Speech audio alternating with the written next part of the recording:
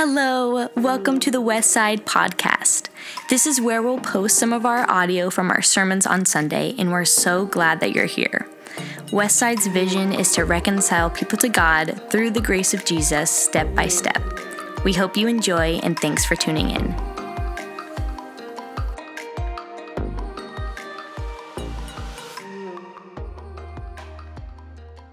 Good morning.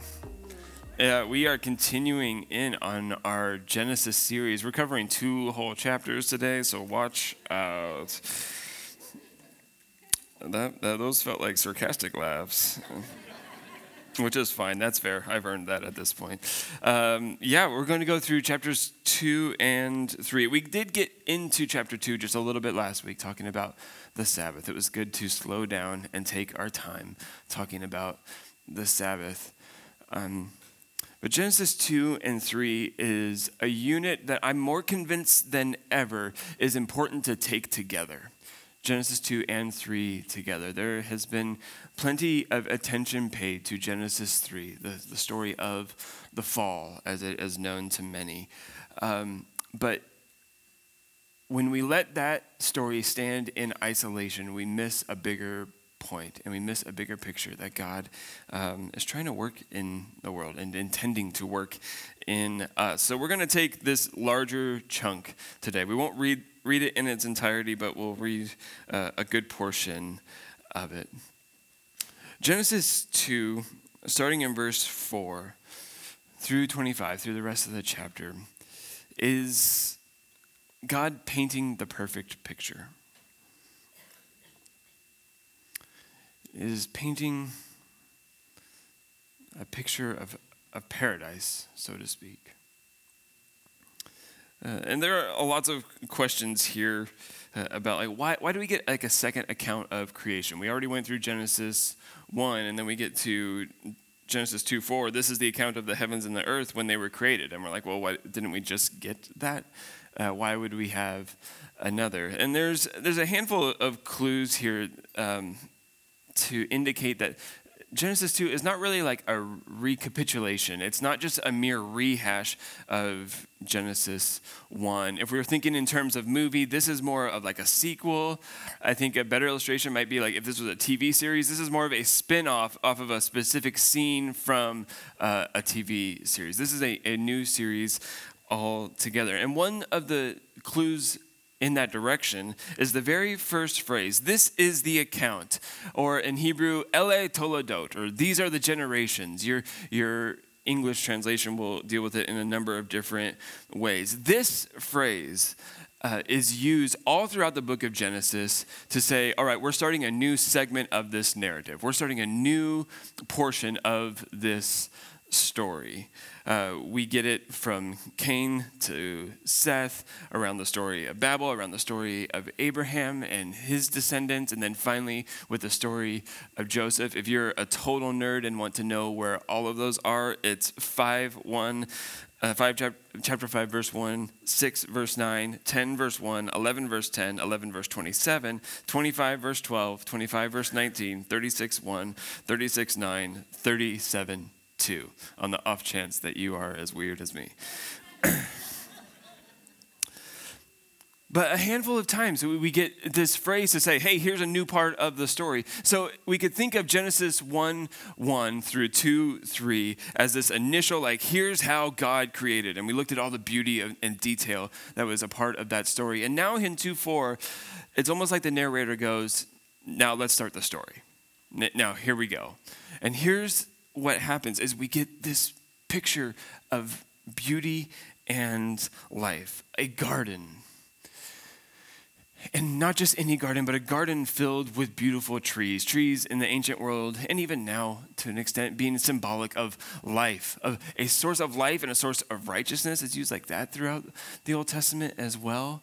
Speaking of a source of life, there's this headwaters of 4 different rivers as well. The scene is teeming with life at every point.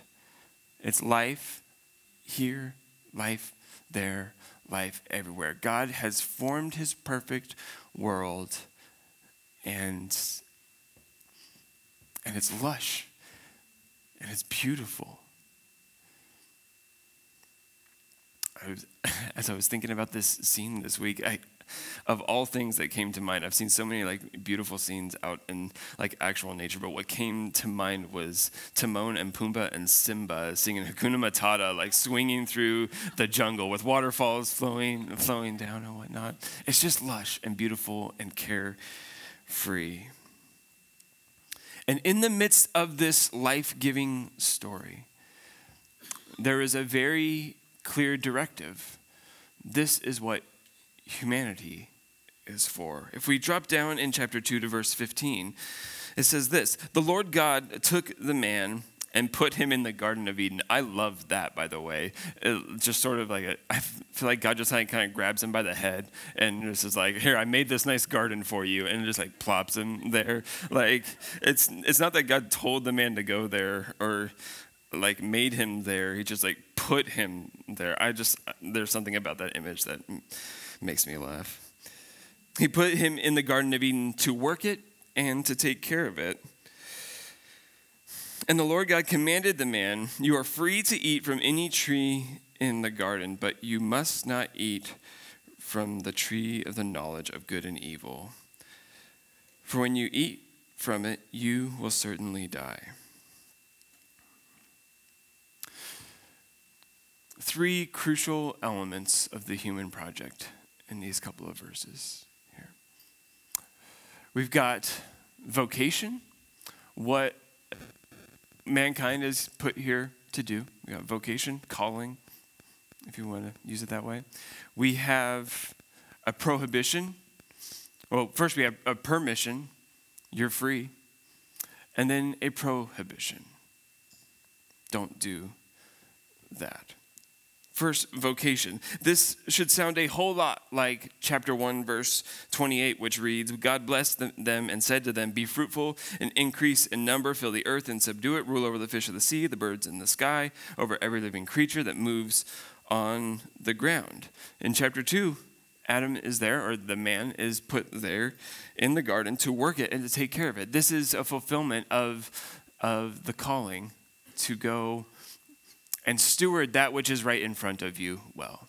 Be faithful with the stuff that is in front of you today.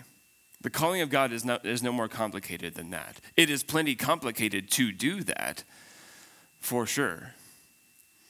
The elements of our lives make being faithful with what's right in front of us remarkably complex and difficult, but it's not fancier than that.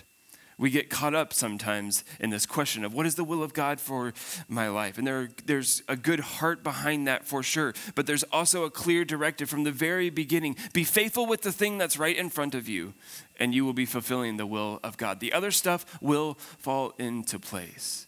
Sometimes it feels more like falling, but it will indeed fall into place. There is vocation. There is goodness to the work that God has called us to do.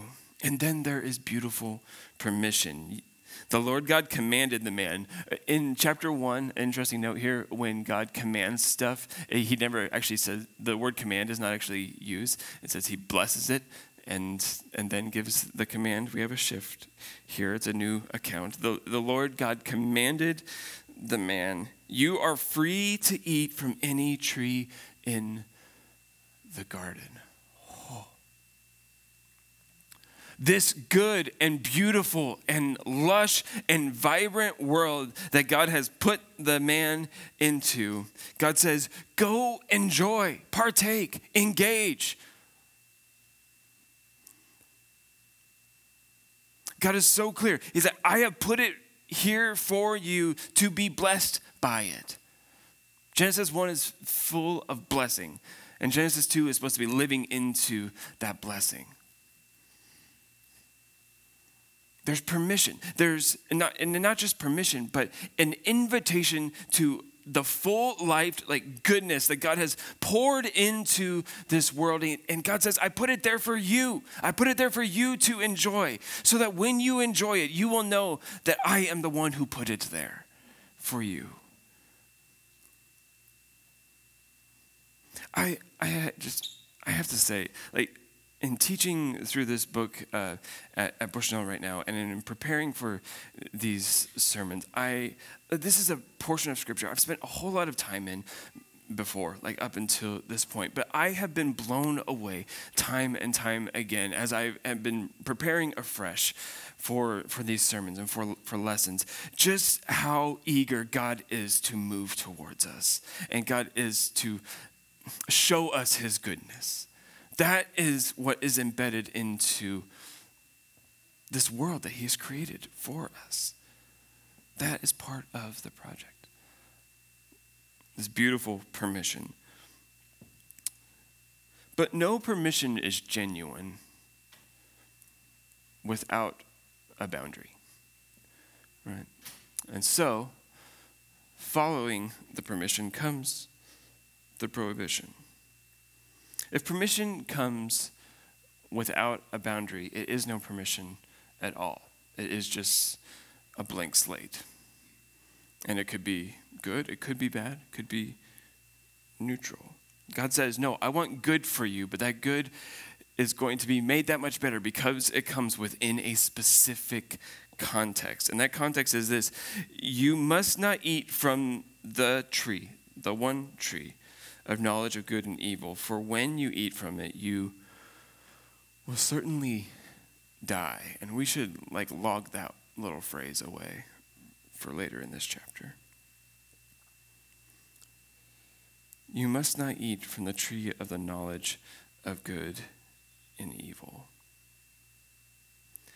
And there's plenty of questions around what exactly is the tree of the knowledge of good and evil, and there's plenty of debate about the exact nature of this prohibition here. But what it gets down to at its core is for mankind to reach out at the tree of the knowledge of good and evil, is to grasp at a wisdom that ought not be ours.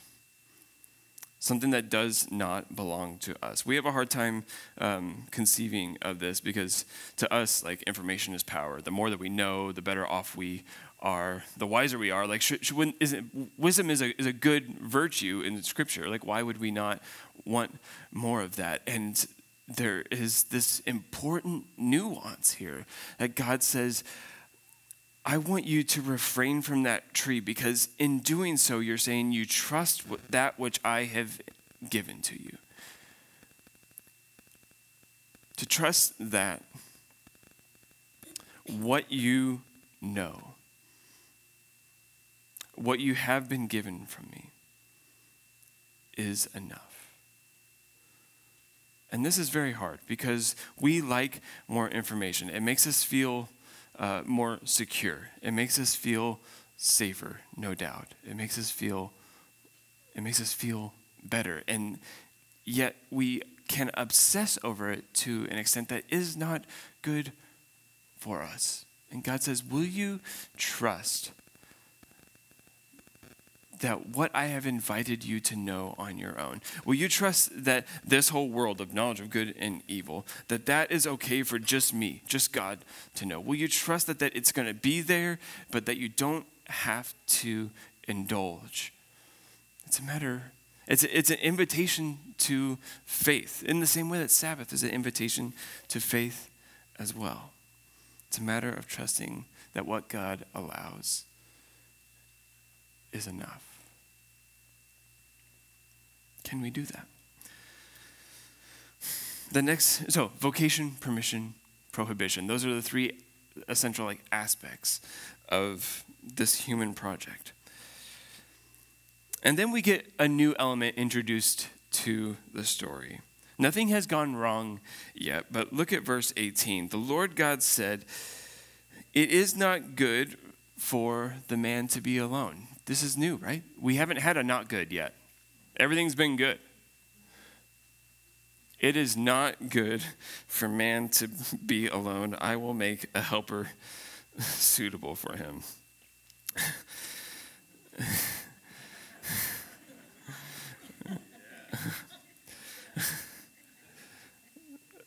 God's like, I gave men a job to do. And I'm not going to say you're doing a bad job. But I'm just going to say, it's not good for man to be alone. And all God's people said, yeah, we know. Yeah.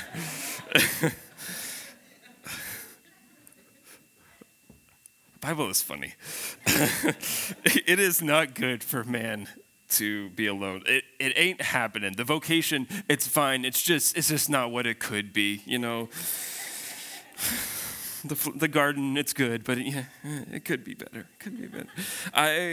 I will make a helper suitable for him. And then Adam, or the man here, has what I have to think is one of the coolest experiences in all of history. I hope that in eternity future that there is some sort of like VR setup, some virtual reality setup that I can put the goggles on and see what it was like for Adam in this moment. Verse 19, the Lord God had formed all out of the ground, all of the wild animals and all the birds in the sky. He brought them to the man to see what he would name them.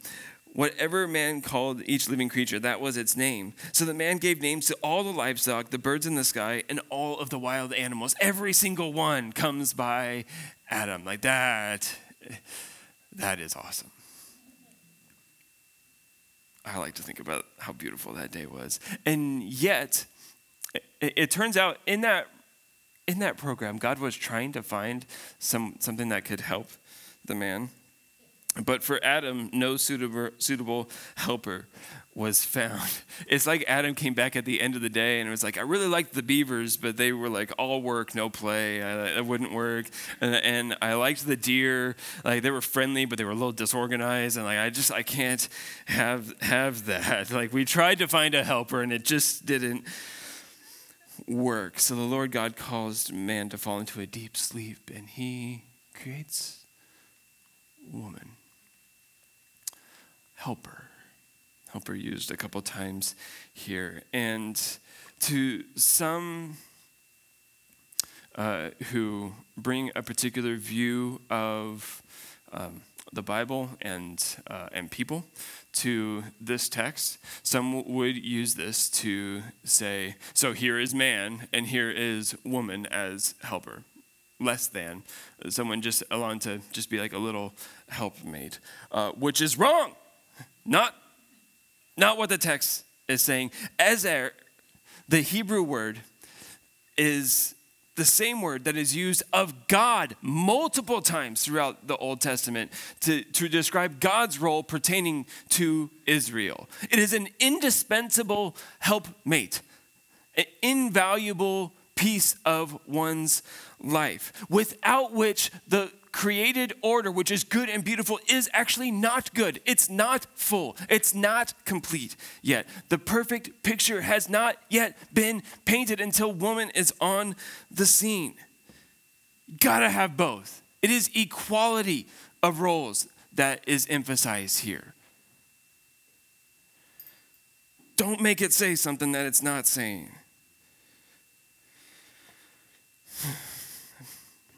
I've had some conversations about that in the past. Maybe I'm working something out. I'll take a drink of water. I'm working through it. Thanks for letting me work through that up here.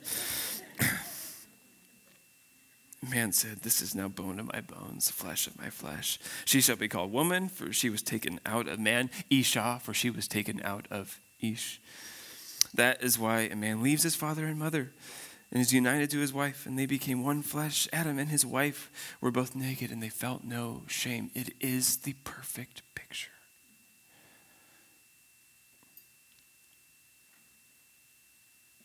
And for a moment, and we don't know how many moments, what's the gap between 2:25 and 3:1? I don't know. I like to think that it could have been years, right? They felt it.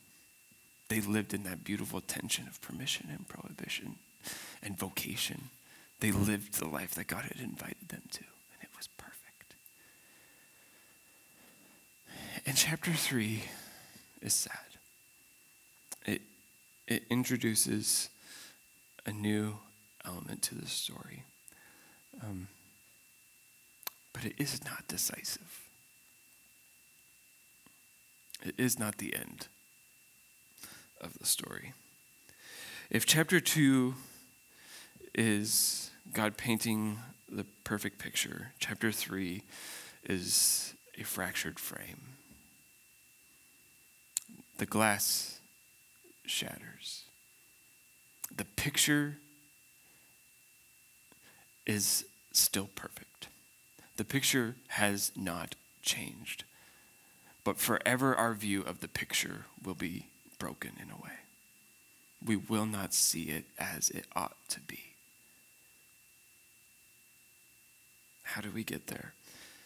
Now the serpent was more crafty than any of the wild animals. Ancient Near Eastern myths like to have a chaos creature, something that comes in and disturbs the peace, something that disorders an otherwise orderly scene. And here with the serpent, we have our chaos introduced. Any of the wild animals the Lord God had made. He said to the woman, "Did God really say you must not eat from any tree in the garden?" A seemingly benign question, but not so much. It's a perfect picture of the nature of deception, right? Did God really say? Sowing the slightest seed of doubt. Did God really say? As we pay attention to this little dialogue here between the serpent and between the woman, I'd encourage us to think about that which the serpent is saying as perhaps our inner monologue sometimes. It is easy enough to put this stuff in the mouth of a serpent in a story that is from long ago, but the number one agent who is responsible for our deception is often us, in the stories that we tell ourselves, right? So let's think about it in that sense. Did God really say, eating away at the true and good and beautiful world that God had put there? No dissatisfaction in that scene at all. But did God really say? Notice God is just some distant character here, not the main one engaged, not the main one speaking, not the main one doing. The serpent comes on the scene and puts God in this third person character, an idea over there. And when God is an idea over there, things start to unravel. You must not eat from any tree in the garden. What did he do? He changed the question. That's not what God said. You must not eat from any tree in the garden. That's the exact opposite of what God said. That was the permission. Eat from anything except this one. He sows seeds of doubt. He twists that which is true. And here's the woman's response. The woman said to the serpent, "We may eat fruit from the trees in the garden." The best way to combat a lie is just with the truth.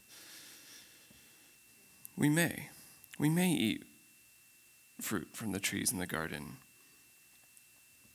But God did say, "You must not eat fruit from the tree that is in the middle of the garden. You must not touch it, or you will die." And it was so close to being right. This was so close to being right, but often the answers that are very close to being right are some of the most dangerous for us. Not quite the full picture. You must not eat the fruit from the tree that is in the middle of the garden. That part is true. And you must not touch it. Here's the thing about the permission-prohibition relationship, is that we are often tempted to make too much of one or the other. On the permission side, we like to say, well, did God really say? And like to push the boundaries and think, well, it's probably fine if I fill in the blank.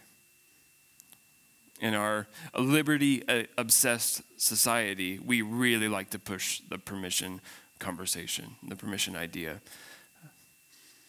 But on the other side, there's this prohibition piece.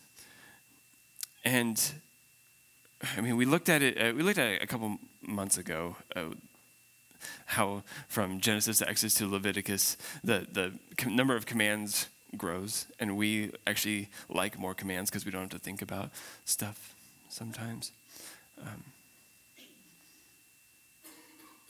We like to add pieces in our mind to make sense of a God-oriented directive.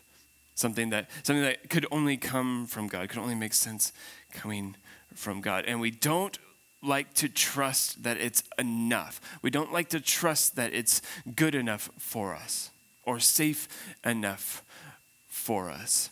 Would it have been better for Adam and Eve to not touch the tree from which they were supposed to take? Sure. Was that part of the specific directive? No, it wasn't.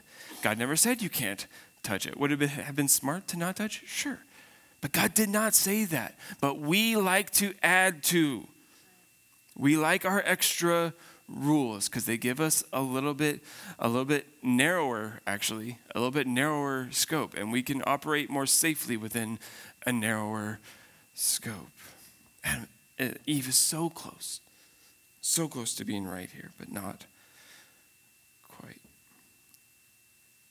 Verse 4, you will not certainly die. The serpent's gone from sowing seeds of doubt to planting a little untruth to now outright lying. You won't die.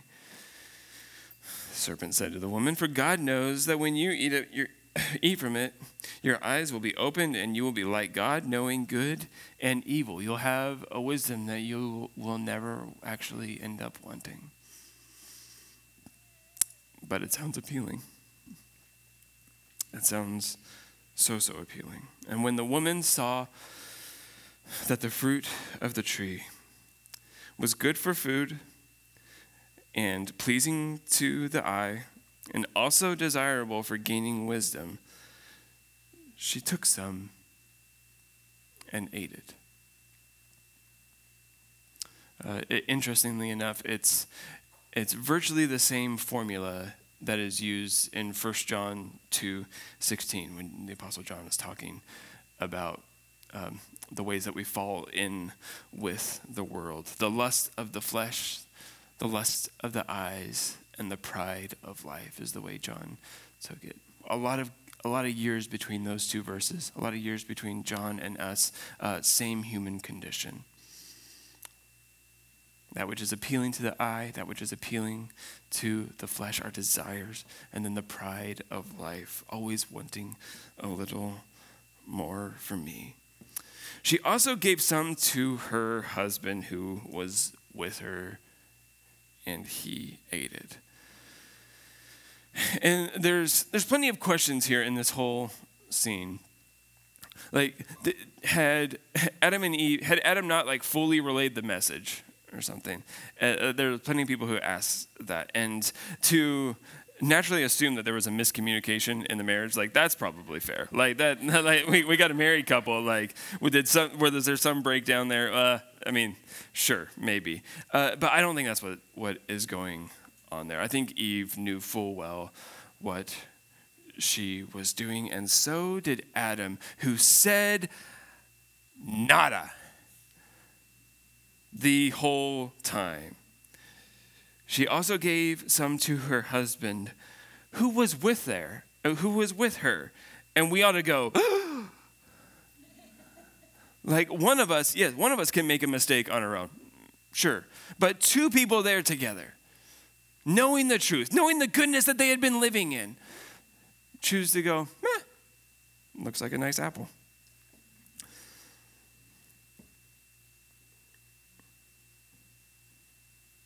Then the eyes of both of them were opened, and they realized they were naked. So they sewed fig leaves together and made coverings for themselves. A human attempt at covering up the shame induced by this now broken state. And we're fully aware of the ways that we do this to this day. It's necessary. We have our ways of coping and covering. But this perfect picture, the glass is now shattered, the frame is now a little bit fractured, and it will never look the same again. It's little more than taking matters into our own hands, right? To just like untrust, to distrust that which God has made good for us. And to say, I'm going to secure a little more ease or a little more comfort or a little bit better future for myself. I'm going to meet my need. I'm going to do that which is good for me. It's a taking into our own hands that which God has asked us to leave open-handed. To say, trust that I can fulfill that desire and that you don't have to strain at it on your own.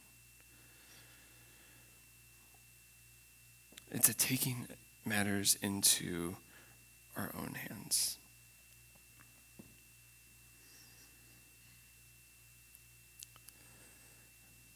And the wild thing about God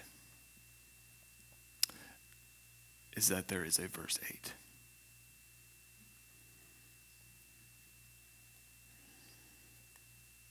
Chapter 2, verse 17. Let's quick refresh. You must not eat from the tree of the knowledge of good and evil, for when you eat from it, you will certainly die. Adam and Eve signed their own death warrant. There shouldn't be anything past verse 6 or 7. And yet, here it comes, verse 8. Then the man and his wife heard the sound of the Lord God as he was walking in the garden in the cool of the day. That word cool there is actually wind. And when God walks around in a wind, it usually means there's like a storm. It sounds like God is showing up in a thunderstorm here in the original language. It's just kind of awesome to me. So they heard God showing up immediately. Adam and Eve they blundered the whole thing, and immediately God is moving towards. And they hid from the Lord God among the trees of the garden. But the Lord God called to the man, "Where are you?" This is astounding, right?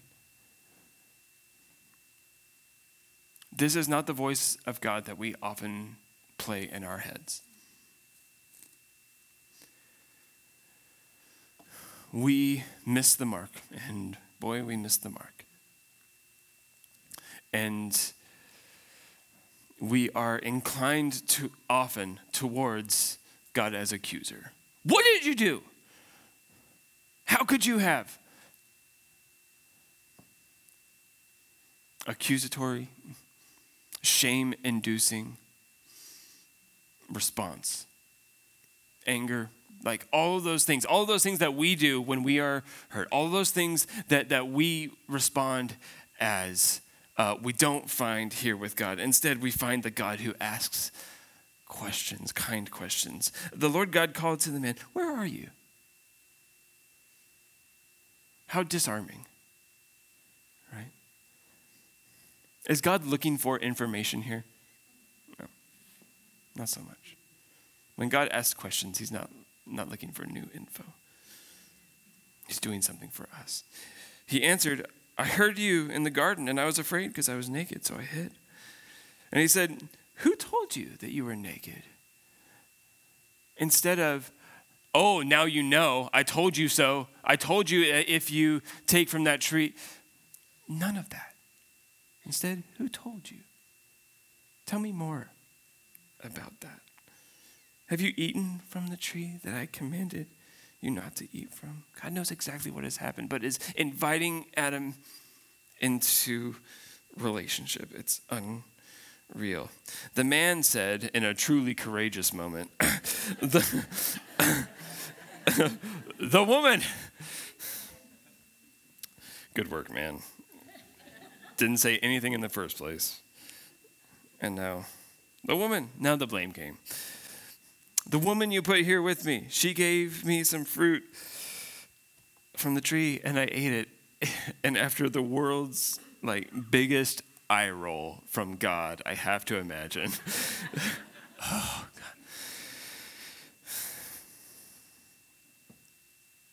Lord God said to the woman, he turns to her and he says, what gives?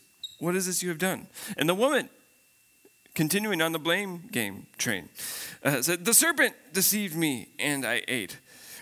And now the questions stop. God has moved towards humanity. We know from everything up to this point in the story that God is so interested in relationship with us that even when we screw it up, even when we break that which God made perfect in the first place, even then God moves toward with questions and grace and an opportunity for conversation.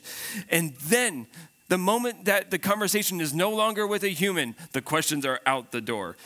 He says to the serpent, because you have done this, cursed are you above all livestock, all wild animals. You will crawl on your belly and you will eat dust all the days of your life. I'll put enmity between you and the woman, between you and your offspring and hers. He will crush your head. You will strike his heel. And now there is the game plan for the rest of Scripture. Everything else is going to play out from this point forward. Are you going to follow the way of the serpent, or are you going to follow the way of this God who wants good for you? But there will always be a struggle to lean into that which is good. There will always be. That will never go away. And it starts right here. And then to the woman, he says, I will make your pains in childbearing very severe. With painful labor, you will give birth to children. Your desire will be for your husband, and he will rule over you. Notice a couple things here. One, that the curse for both the woman and the man that we're about to see is related to vocation, related to being faithful with that thing that's put in front of us as our duty. The curse is in the realm of vocation. And also, your desire will be for your husband, and he will rule over you. There will forever be a power struggle between people, between the genders, yes, but between people just in general. This is the same pair of verbs that's used over in chapter 4 about sin. Sin is crouching at the door. It desires to have you, but you must rule over it. In the same way that sin seeks to overpower our lives, there will forever be between one person and another this struggle for power. This tension will never, ever go away.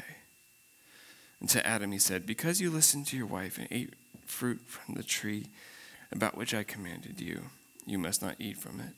Cursed is the ground because of you. Through painful toil you will eat food from it all the days of your life. The reason your 9 to 5 is not very enjoyable sometimes, right here, verse 17. It will produce thorns and thistles for you. You will eat plants of the field. The reason we get scratches from thorns when we're pulling weeds, this right here, verse 18. By the sweat of your brow you will eat your food until you return to the ground, since from it you were taken. For dust you are, and to dust you will return. Adam named his wife Eve because she would become the mother of all the living.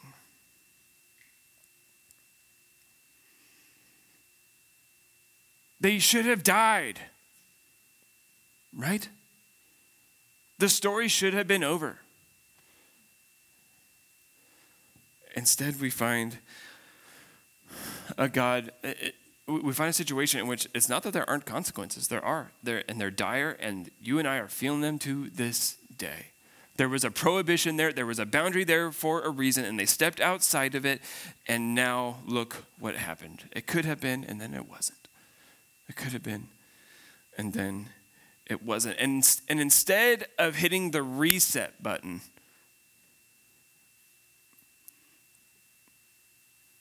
God is too interested in these people he's made.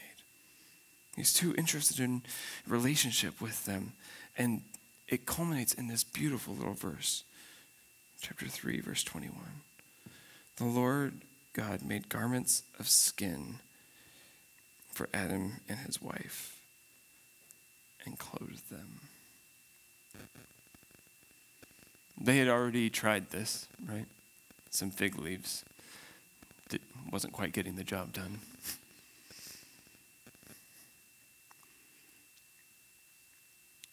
And for the first time in Scripture, we see blood shed to atone for, to cover the sin of another.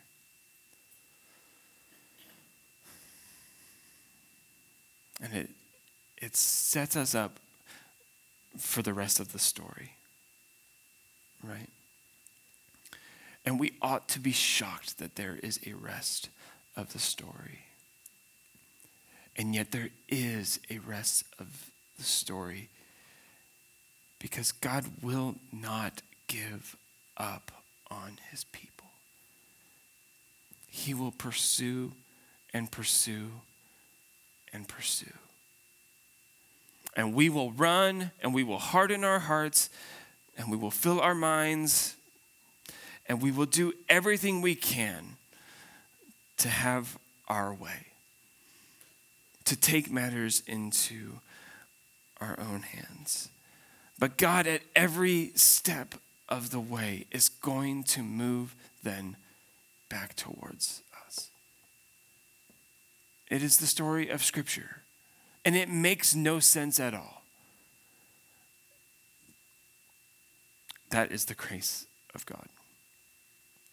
We looked at how Genesis 1 is a gospel proclamation of grace, God moving towards that which he has created. And that posture, even though the situation has changed, even though the perfect picture is now behind a broken glass, God's posture of heart has not changed. And it has not changed to this very day. God's disposition towards you is one of asking the friendly question, not the accusatory tone. It is one of grace, not of anger. It is one of delight, not disappointment. That is how God approaches us. So I want us to just think about a couple of questions as we close out today. When we need to think back to the perfect picture that God painted and think about how things went wrong for Adam and Eve and start to think about the areas in our lives that we are holding on to too tightly, the things that we are taking into our own hands rather than holding with open hands. Where's the stuff where the open hands become a clenched fist, where in general trust in God has evaporated and I'm trying to do it my own way. I'm trying to eke it out. I'm just trying to make it happen on my own. What are those areas that instead of having open hands, we have started to take into our own hands? That's an important thing to think about, for sure. An important point of reflection. But also this. In what circumstance in your life right now do you need to be reminded that God is graciously on the move towards you?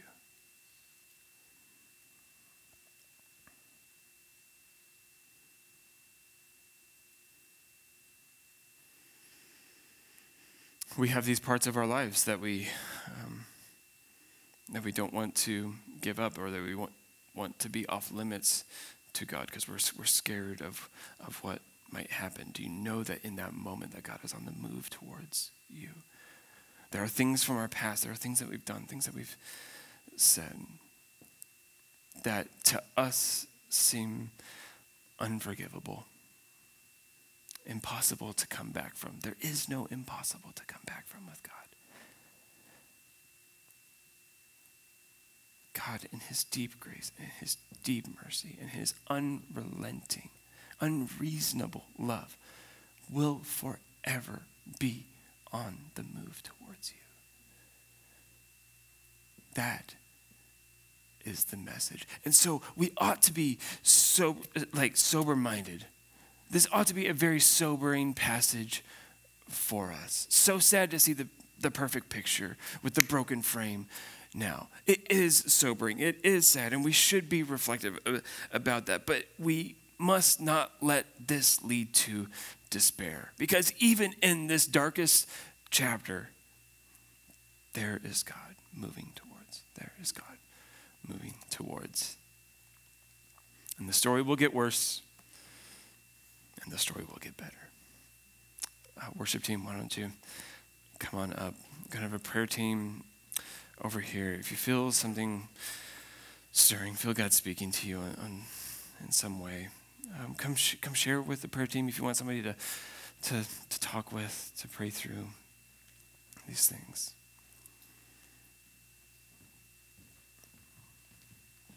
We're gonna sing. And as we do, I encourage you to just like open the hands a little bit. To open the hands and say, God, I've been trying to take this thing into my own hands and it's not working. And I wanna hold it with open hands for you. And with those open hands, I want to receive your grace. I want to believe that you are on the move towards me. Jesus, we live in light of these chapters that we've looked at this morning. We live in the world created by them, but more importantly, we live in the world created by you. And you, in your grace, created this good and beautiful place for us to live in and enjoy and worship you. And there's stuff that just gets in the way of that sometimes. So Lord, could you be gracious enough to reveal those things to us, that which we let get in the way. May we have boldness to come to you and know that you are always coming to us. Jesus.